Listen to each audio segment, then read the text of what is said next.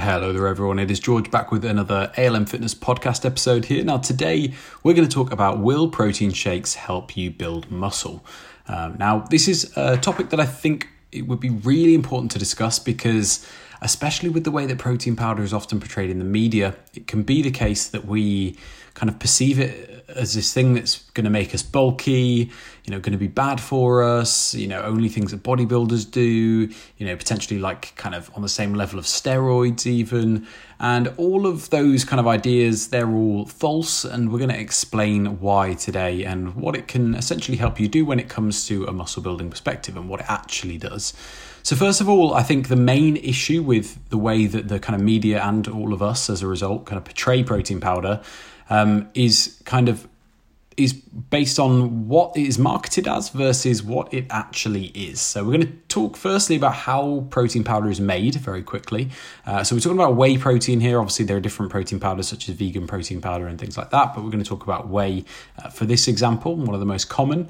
So first of all, we have cow's milk. So obviously, a lot of us would drink cow's milk at that stage, but that is kind of the first stage. We would have the cow's milk. Then the curds and the whey are separated. So you're probably familiar with that, or those two words at least. The curds and the whey are separated. So what we have then is liquid whey, but it needs to be filtered a little bit. So they filter it just to remove some of the fat and the lactose and the water and bits and bobs. So we're left with kind of pure liquid whey.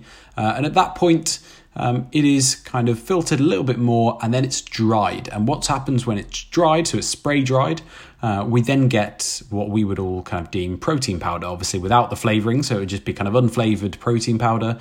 And at that point, it's usually shipped off to kind of these big companies who would then add their flavourings and add their branding to it and sell it. But essentially, that is the process. It's nothing kind of magical. It's nothing complicated. It is a very, as far as kind of farming processes and as far as kind of industrial processes, it is a very natural process. To the point that whey as kind of a whey kind of powder is often included in kind of food products or drink products that you would give to your baby to help promote development and add some nutritional value. And it's also, I would go as far as saying that about 99% of us have probably consumed some form of whey powder in our lifestyle in terms of mixed into our foods or our drinks, because it's also in a lot of adult products that we might buy, a lot of food products, again, just to increase nutritional value. And a lot of times if you do check that label, even if you're buying like a milkshake or if you're buying like, anything kind of snack or whatever, a lot of the time on the back of it, depending on the product, it will have kind of whey protein in it or something. And you might be shocked to see that because you might have thought of whey protein as just the thing that you buy in the big bags with the kind of big pictures of muscles on the front and, they're just for bodybuilders. But as a matter of fact, it's not true. It's a really key kind of natural food ingredient, really. And that's the way that we should think of whey protein. So one disgusting analogy that I'm going to kind of bring up here is I want you to kind of think of whey protein. If you're the sort of person, especially who has always thought of whey protein as a kind of just like a sports supplement and something that you kind of umming and ahhing as to whether to take and not sure whether it's for you and you don't want to get big and muscly because of it. If you're in that camp, then I want you to change your way of thinking about whey protein. And for a second, I want you to just think of it as kind of liquefied chicken breast. And I know that absolutely, that sounds so disgusting, but you kind of bear with me on this one. So if you thought about kind of liquid chicken breast, if someone said, instead of having, chicken for dinner tonight, I'm going to blend up the chicken breast and get my protein in that way, you'd think, well, that is absolutely disgusting, but you wouldn't think, oh, that's really unsafe. If they said, I'm just going to blend up my chicken with some water, you wouldn't say that's unsafe. You just think, right, that's disgusting. Whereas with whey protein, we often think of it as it being kind of unsafe. And yes, they're not exactly the same sources. You take a chicken breast and you take whey protein, they are metabolized slightly differently. Whey protein is actually going to be metabolized slightly quicker in the body, which is a good thing. But they're not exactly the same, but you get the idea. Whey protein shouldn't be seen as this thing that is going to kind of make this kind of magical thing happen in your body where you're going to gain loads of muscle all of a sudden. All it is another source of food, and that is exactly how you should view whey protein. Think of it as kind of a food product rather than kind of a sports supplement. The only reason it is, I guess, considered as a sports supplement, or to many it's considered that, is because it does have positive effects. But in the same way, the exact same way, in fact, that eating more chicken breast would on sports performance. And there really isn't much difference between those two groups in terms of, the benefits that you're going to get. Nothing special is going to happen with whey protein. So try and think of whey protein as that. I hope I haven't put you off whey protein for life by comparing it to liquid chicken breast.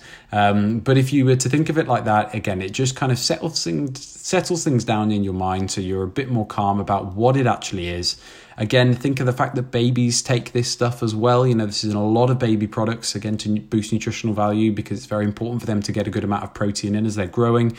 And the same goes with if you're resistance training. Very important for you to get a good amount of protein in because you too will be growing in terms of your muscles and your strength of those muscles. So very important that you do get enough protein in. So just to kind of finish off this podcast, I want to answer the main question here, which is kind of, will protein shakes help you build muscle? And the answer to this is protein shakes will help you build muscle in the same way that any protein source, like a chicken breast, like a steak, like anything, will help you build muscle. In that it can be great to increase your general daily intake of protein rather, and it can be a great way to do that. For example, if you're in the office all day, a lot of the times it's going to be a lot more convenient for you to, as a snack, have a whey protein shake as opposed to cooking up a chicken breast. And that is the only way that it is, going to be helpful to you. It's just another way, another source of protein, a very convenient source of protein as it happens, which is great, which is why it's very popular. So it's just one way of helping you get in more protein. And we know that having a good amount of protein in your diet is very beneficial to muscle building, especially if you were previously not eating much protein at all. And again, we should be aiming for roughly 1 gram of protein per pound of body weight. So if you weigh 170 pounds, for example, you should maybe be looking at around about 170 grams of protein. You might be able to get away with a little less than that. And also more than that wouldn't do you any harm, or at least, kind of a small amount more than that. Or, there have been studies even where they've taken people who have had multiple protein shakes, even kind of 10 protein shakes per day, and there wasn't any negative effects on their blood work by the end of the study. So it's really just another food supplement. Think of it like that. If you want to take it, or if more importantly, if you need to take it to get your protein up, then go for it. However, if you're already getting in adequate protein, and you're not currently taking in protein shakes, then you absolutely don't need them. It's not going to do anything more for you than eating your protein as you do at the moment would. So again, hopefully that has been useful, everyone. Hopefully we've kind of shifted our opinion on protein shakes if you weren't too sure about them before, and I kind of shone some light on that situation there for you. So thank you very much for listening, and we'll be back with another podcast next week.